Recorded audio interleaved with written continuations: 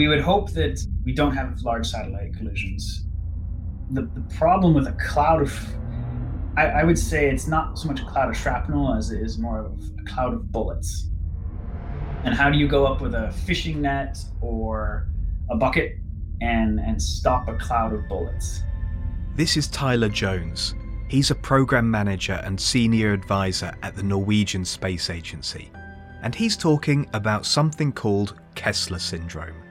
All the space agencies are trying to understand what this environment looks like and trying to understand legally how they can say, okay, we all need to work together to coordinate, because we want to be responsible users so that low Earth orbit and the other orbits, are clean, safe places to be.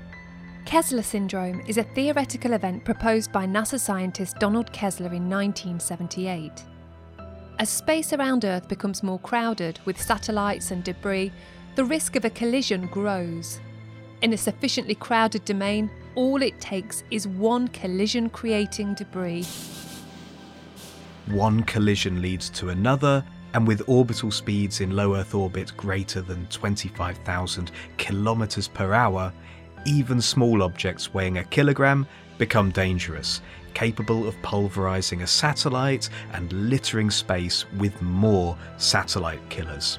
We don't have good ways to deal with this, hypersonic cloud of small bullets. In the worst case scenario, the cloud of destruction could render key orbits around the Earth too hazardous for most applications for years to come.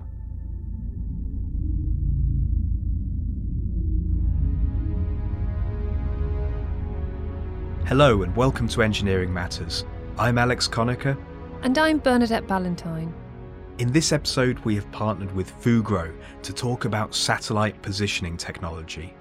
We are currently in an era known to the industry as new space, which refers to the recent commercialisation of the space sector. Private companies and individuals are playing an increasingly active role in space, a domain that was once controlled by nation-states. In this episode, we will learn about the opportunities offered by space, as well as some of the new technological advances that are enabling us to make use of them more effectively. We will also learn about the new challenges that are emerging as we take these opportunities. But first, we need to understand why low Earth orbit is becoming an increasingly crowded environment, and why orbital debris, once a nuisance, is now causing scientists to think about doomsday scenarios such as Kessler syndrome once again. This means we need to understand one of the most heavily used orbital ranges, low Earth orbit.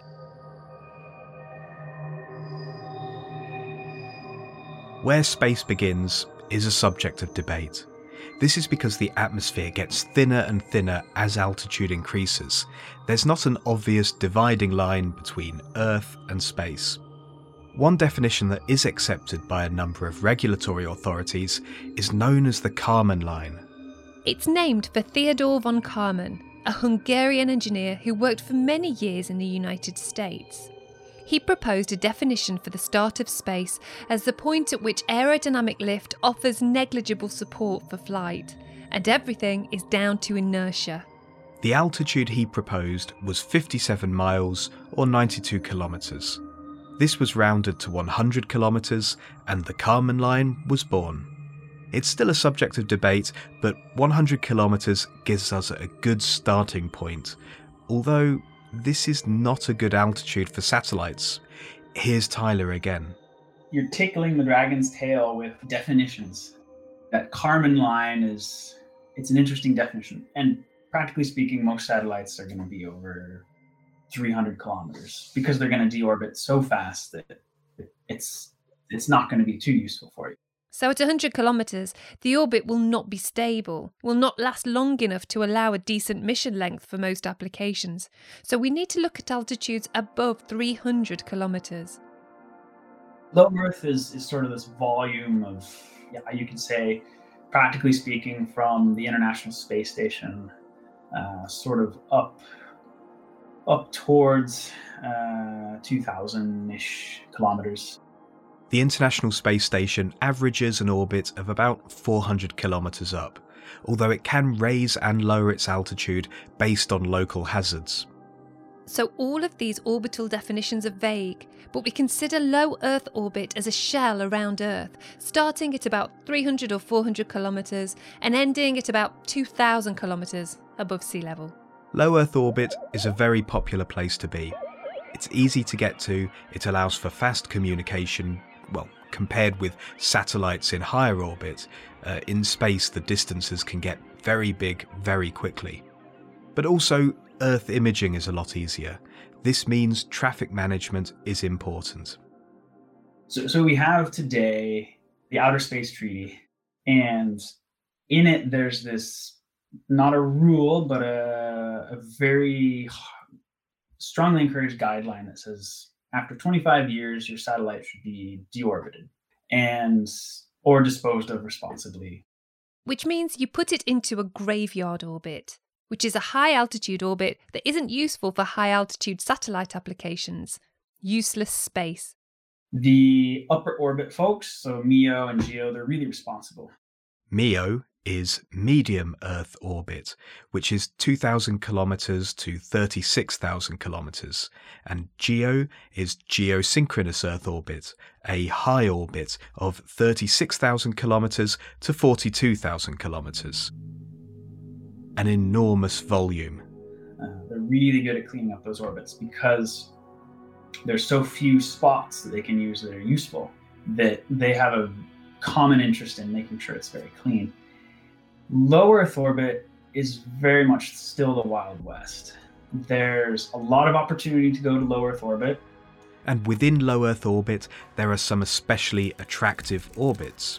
If you're going to be doing sort of Earth monitoring, you're going to be taking pictures of forests, or you are trying to gather data over long time periods with the same conditions of lighting and things like that. You have these orbits called sun-synchronous orbits, and that just sort of means your satellite is passing over the same time, local time, every day.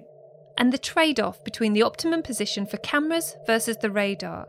And when you take into account power budget and mission lifetime, it narrows the most attractive orbits even further. You start seeing lots of these large Earth observation satellites being placed around 500 kilometers. And in fact, some of the orbits are so attractive that they do what's called A trains and B trains. They sort of have a string of pearls of these satellites, and they talk to each other quite a bit because they're flying very close to each other. Zipping down this imaginary orbital train track at a brisk 7 kilometres per second, or 25,000 kilometres per hour in more familiar terrestrial terms. Everything would be fine if these trains were the only things in this region. But LEO is also accessible for actors doing anti-satellite tests, for students who are building a satellite for the first time that may suddenly stop working. It was a dumping ground from the 60s through almost the late 90s for rocket bodies and things like that. It's both a very large area, but it's also crowded in some of the regions that are the most attractive and the most common. The development of space is also accelerating. In the European Space Agency's annual Space Environment Report, which we've linked to in our show notes, it describes the cluttering of orbital space. In 2019, for example, 400 objects were launched. In 2020, a little over 1,200 new objects were launched. You know, when you see this hockey stick, that's when sort of your eyebrows raise. And when we suddenly are confronted with an environment where there's a 3 times increase in the number of objects, we sort of lag in understanding the great time-critical and urgent need to address this. And this was in sort of the Corona lockdown year. Most of these mega constellations were delayed into, 2021, 2022 are going to be extremely busy launch years. So you look at this curve of new objects being put up there. Although constellations of satellites are being launched like never before, the reason space has become so accessible to smaller players is something called the CubeSat, or the nanosatellite, These are a class of miniaturized satellites built from cubes that measure 10 by 10 by 10 centimeters and weigh no more than 1.33 kilograms. We cannot do this podcast and not mention CubeSats. And the use of CubeSats has opened the door to people looking at using the Internet of Things from satellites. Can I track my stolen bicycle using a CubeSat the size of a loaf of bread because I'm paying for this service to a commercial company through an app, and it's 20 euros a month to do this. This is sort of an opportunity that we didn't have 10 years ago. We certainly didn't have 20 years ago. So these smaller satellites make a lot of these opportunities and business models possible. For example, a company called Planet uses 3-unit CubeSats to take a lot of lower quality pictures, allowing them to track forest fires and floods in different regions of the world in real time. It's almost like you have video cameras streaming, and that's really helpful for a lot of folks. And that's possible because of these small, much cheaper satellites. The hazards of our increasingly crowded space are real, but so are the opportunities offered by the responsible exploitation of space. So Tyler does not want us to go backwards. I don't think size or purpose should be in any way controlled or regulated. I think what's amazing is that with the miniaturization of electronics and the lower barrier of entry to space, we've seen a lot of really positive things come out. So I don't think saying we need to go back to large, national, large organizational satellites is a way forward, but a closer look at how to be a safe space operator, or look at how to check that people are doing responsible things before they're launched is probably what we're going to see implemented. We'll probably see more onus being put on the commercial launch providers to ensure that the satellites they're taking up will operate in a safe way. It is a problem that will be resolved by responsible operation and by technology. And for one of the latest advances coming to the domain of new space, we need to go back down to Earth.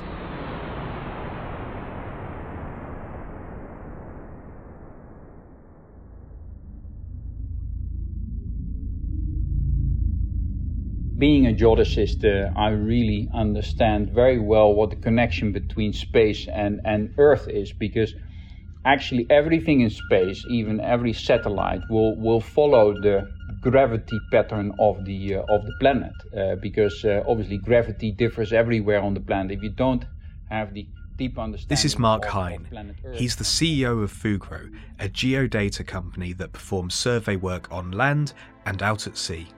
If you don't have the deep understanding of planet Earth, and that's how you're trained as a geodesist, you cannot actually do anything with satellites in space, because they have these tracks that they follow, and they follow not a nice circle, but they follow the wobbly pattern of actually the mean sea level of the planet, which is the gravity model, which we call the geoid, which is the basis of all the measurements you do on the planet, but also in space.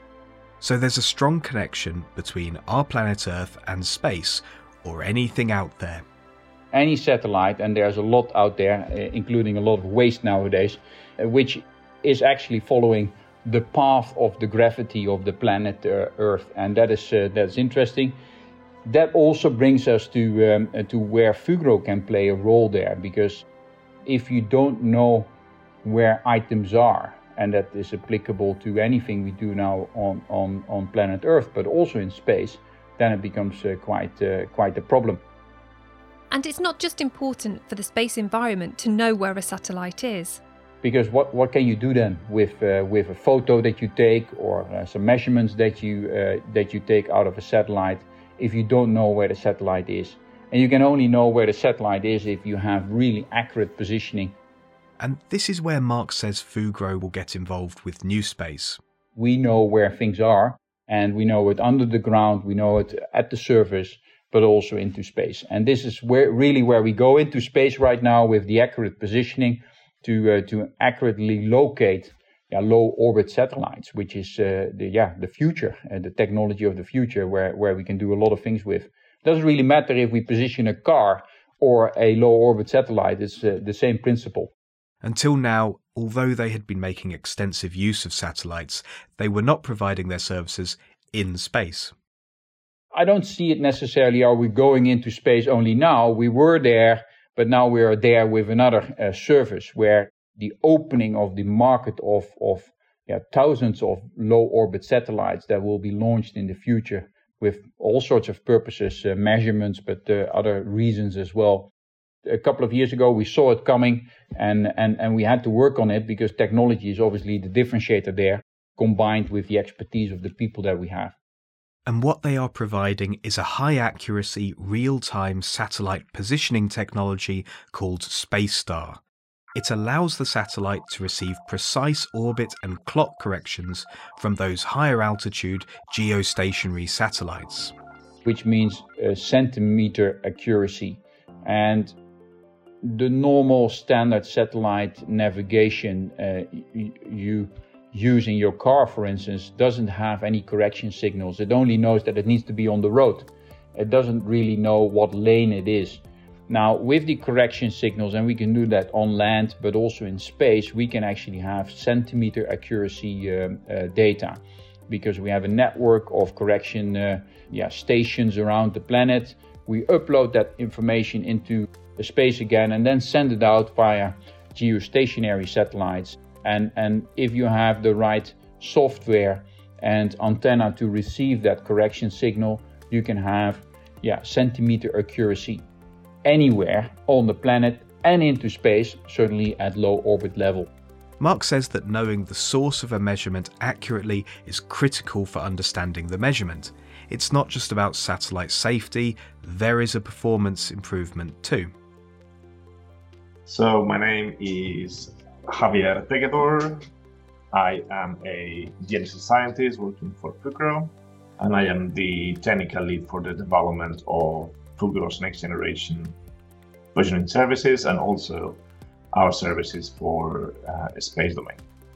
Javier has a background in telecommunications and geomatics, and in the past he has worked for the European Space Agency.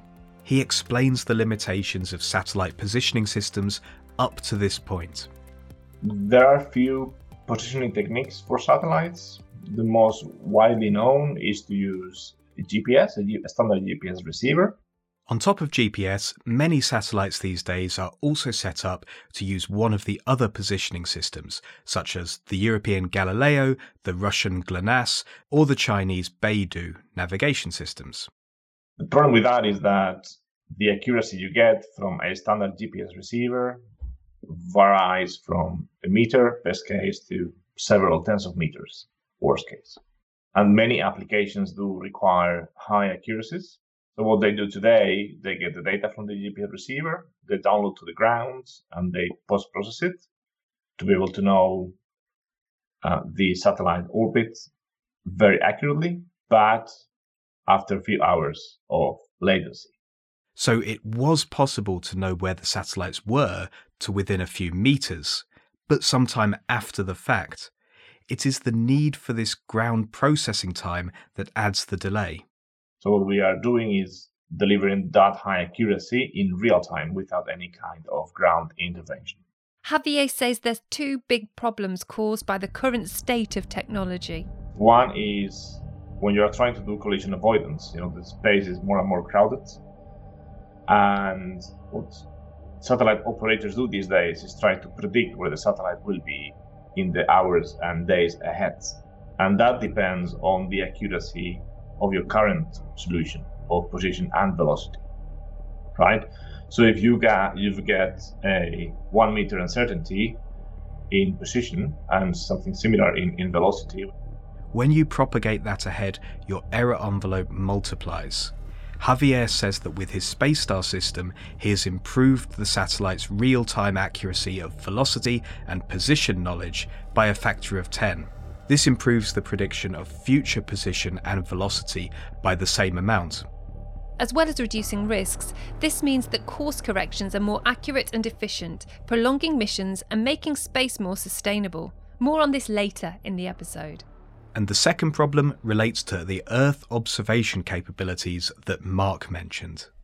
So many satellites, for example, have sensors to measure any property of Earth, whether it's altimeters, they have cameras, they have radars to measure any property of Earth or the atmosphere or do remote sensing, right? And for that, they need to know exactly at which point in orbit they take a given measurement to be able to extract the most information from the sensor, right?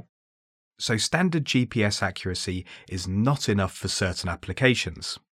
On an altimeter, just measuring the height of the orbit with respect to the Earth's surface, they can do down to a couple of centimeters, but you lose a lot of the sensor resolution, right? So that's why you have to improve the orbit knowledge precision before you can actually fully take benefit of your sensor. And this is before we take into account all of those future possibilities that greater certainty could allow.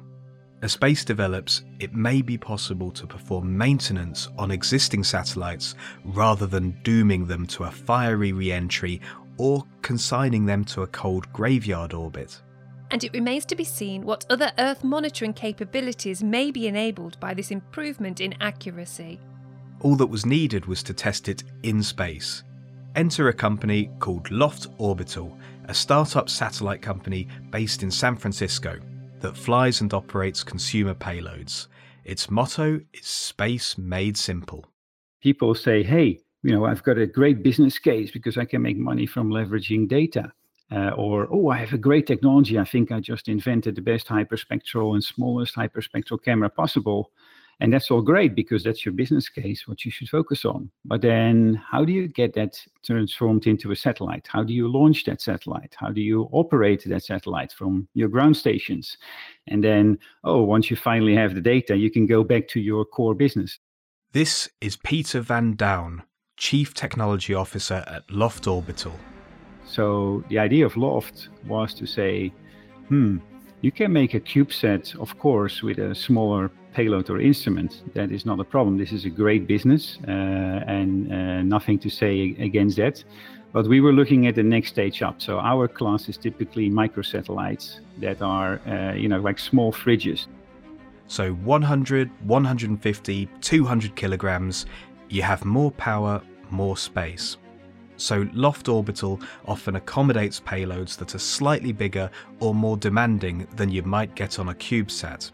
And in our case, we said, what about trying to get more than one payload onto missions like that?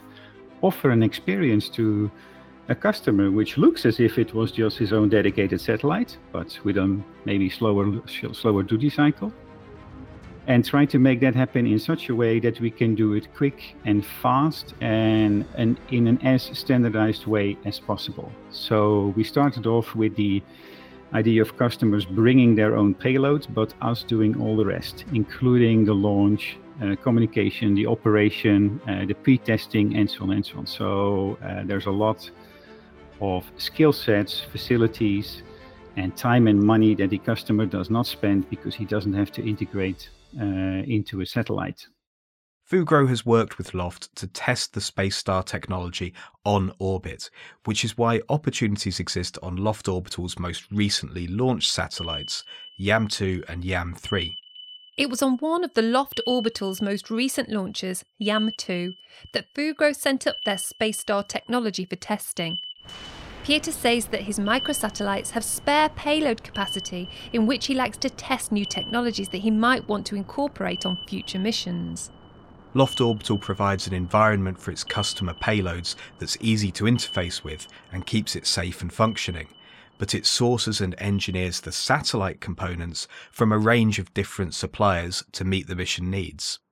The idea is to take on all of the complicated engineering and integration of the satellite sector, but give this user-friendly experience for the customer. Part of our business model is to leverage the verticals of service that are offered by other people. And one such example is the platform, or what we call the satellite bus. So the solar panels, the power, the thing, but it doesn't do anything. Let's call it like in a case of a truck and a trailer. It's the truck that pulls the trailer, but the real payload is what you are pulling and where you're going and how you're going to places. And then next to that, we leverage commercial ground segment services. For example, they work a lot with the likes of SpaceX and other launch providers to get into space, usually on ride-sharing launches where a number of smaller missions pay part of the cost to get to orbit, often with one major mission dictating a lot of the launch parameters. The technology stack that we have developed has everything to do with that standardization of interfaces on board. So we do design our own flight hardware and the environment in which all those payloads live. And that environment where we put our payloads is fully separated from the bus. So we're not a usual system integrator where you come with your payload and say to a satellite bus provider, hey, can you put it in? And they go, yay, we will do all that and do a lot of engineering. A way to think about this is that Loft basically makes a standardized smart box that fits into different satellites. And that box is where all those payloads live, where they get their power. I always compare it with a home, right? You need a home, a loft, if you want, where you need to live. And we make sure that you have a mechanical, electrical, and thermal environment where the payload works within its capabilities. We make sure that we offer the communication environment so you can talk to it, and all the logic on how you operate it, when you operate it, what you want to do, what you need to do is in our software. So we've totally decoupled, if you want, the payload operations and everything that is mission specific from traditionally what is done in the bus by a single supplier to something that we standardize on board. And that whole environment we refer to as the payload hub. As the technology evolves and new capabilities emerge for smaller satellites, Loft looks to make its own capabilities more sophisticated. Now the payload hub in missions that we're doing as of 2022 also includes its own communication channels. So we're talking to LEO and GEO satellites, we're looking at inter-satellite communication. It has its own transponder with a higher uprate, so that if you want to patch and change your software, you're not linked to the typical data rates that you usually get when you have satellite contact at the poles, things like that. So everything to make that habitat, that payload environment as rigid, as nice, and as easy as possible. Peter sees that for his customers' purposes, more accurate data correlation is important, but purely for his satellite operations, it comes down to something called space situational awareness. There it can make a lot of difference, because whether you make predictions of knowledge, correlations, or how you are maintaining your position or the threat of a collision with another spacecraft, whether that is 10 or 100 meters or 10 centimeters, that will reduce thousands of, let's say, wrong messages where you are in that sort of cone of predictability just because of uncertainty. Versus, but here I know exactly where I am and I can safely ignore it, or hey, I'll be within a bigger safety margin. So I think SpaceStar has this interesting opportunity to assist and help both with space situational awareness, as well as improve the use of data, whether it is on board or on the ground, by being able to correlate to precise positions.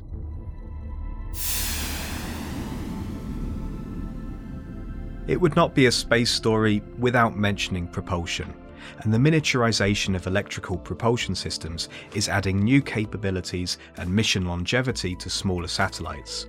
But this will also bring new complications. Anna Anneslund is an expert in plasma physics and is the founder and CEO of ThrustMe, a startup that is revolutionizing electric propulsion for small satellites. When we talk about electric propulsion, it means using electricity, so from solar panel, to create the thrust. So all propulsion technologies that use solar rays or other energy sources, but electricity, to generate thrust. So that's the definition of electric propulsion. And in that range, you have many different technologies, and one of them is the ion. You have many different names, so it's ion drives, ion thrusters, gridded ion thrusters, Hall thrusters. These are all slightly different in technology, but the basic principle is to accelerate a stream of ions, charged particles, to very high velocities. Each ion gives a tiny amount of thrust to the satellite, but this accumulates, and as there's no air resistance in space, a small thrust can move a large object over time. You do not need to move fast to build up delta V over time. Delta V is change in velocity, and it's how orbital manoeuvring is described. And in that way, you generate relatively low thrust compared to chemical systems, but with a very high efficiency because of the acceleration. And this is why you can make them much smaller. So the fuel efficiency becomes very important. Back in 2011-2012, prior to ThrustMe, Anna was working with her colleague and future co-founder of ThrustMe, Dmytro Rafalski. At that time, electric propulsion was focused on getting large satellites from low Earth orbit to geosynchronous orbit efficiently. High power, high thrust to power, that was the most important parameters. And then during this time, we also saw miniaturization of satellites, and we saw that these satellites also need propulsion and advanced propulsion. But at that time, the propulsion systems were not adapted for smaller satellites. They were too expensive and too complex. Anna and Dmytro attended conferences, heard big corporations talking about miniaturized electric propulsion, but realized they could do it better. So they wrote a business plan in 2014 and launched ThrustMe in 2017. One of these challenges was heat management. The power available on a CubeSat today is much, much higher than what is in the past. And actually, it is so high that now it's not really the power that is generating the power that is complicated. It is to handling the heat that is becoming complex. Something that's not widely understood is that while space is cold when not in the direct light of the sun, it's also a vacuum, and therefore a very good insulator. Heat can only escape from a body via radiation, which is relatively slow. So let's say that you have 50 watt of power going in for generating your thrust. 50% of this will go away with your ion beam and the thrust generated. But maybe 50%, maybe less, will be thermal waste. So we use this waste heat to internally in the system to heat up our propellant tank and so on. But then you have to radiate it away as well, or you have to give heat to the satellite bus. This is not necessarily a good thing. So here is a big challenge, and we have worked a lot on the thermal management, not to give too much heat to the satellite. Another innovation was the use of iodine as propellant rather than xenon. This was proposed in the 1960s, but as a corrosive material, iodine was too complicated to become practical. And the reason why we could develop this is that we are also experts in materials and in plasma physics, and not only engineering of propulsion. We have also backgrounds in the semiconductor industry where you use deliberately materials that do etching and react with surfaces. So in that way, we could control the iodine on ground. The use of iodine rather than the noble gas xenon is an advantage because of the rarity of xenon. Cluttering space is a problem, but actually polluting it is not. So when people talk about sustainability in space, they usually mean prolonging the life of the missions or avoiding the use of rare earth materials, which could be lost to the void forever after being used. ThrustMe's customers might want their satellites to manoeuvre for a number of reasons. They might want to change orbits to accomplish a mission goal, or they might want to maintain a very low orbit for a longer time, using the propulsion system for drag compensation and prevent re-entry. Or they may want to use the system for collision avoidance. Even though it's not a rapid reaction thruster, it can still avoid a threat if there is advance warning. This comes back to having a precise handle on your exact location in real time. Which is more important with this kind of engine. Yes, It's more important because you need to understand how to move and where to move compared to the other objects. So either you have an object that is not cooperative, so you have to move and you have to understand how this object moves compared to you. And then you have two objects that are still operating. So should you move to the right, to the left, up, down? I mean, it's like traffic management becomes a real important issue. And I think this is something we need to look at in more detail, not only on paper, but also on testing in space and also with hardware. It's not enough to just think about it in legislations and laws, but also in real actions and how to actually do the maneuvers.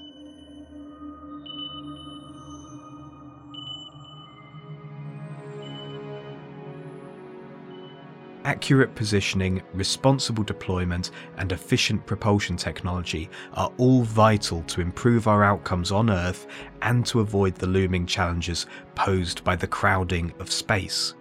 We are all benefiting from the opportunities offered by new space, but if we're not careful, it may become so challenging to use low Earth orbit that for some of the smaller players, it becomes unattainable and unsafe.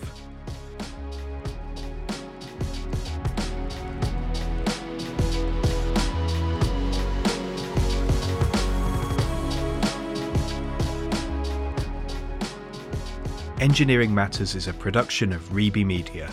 This episode was written and hosted by me, Alex Conacher. My co-host was Bernadette Ballantyne, sound engineering by Ross McPherson, series supervision by John Young, and our own mission critical system is Rory Harris. Special thanks to our episode partner Fugro, with thanks also to our guests from the Norwegian Space Agency, from Loft Orbital and from ThrustMe. Thank you for listening. You can find us on all podcast apps, on our website engineeringmatters.reby.media, on Twitter and on LinkedIn.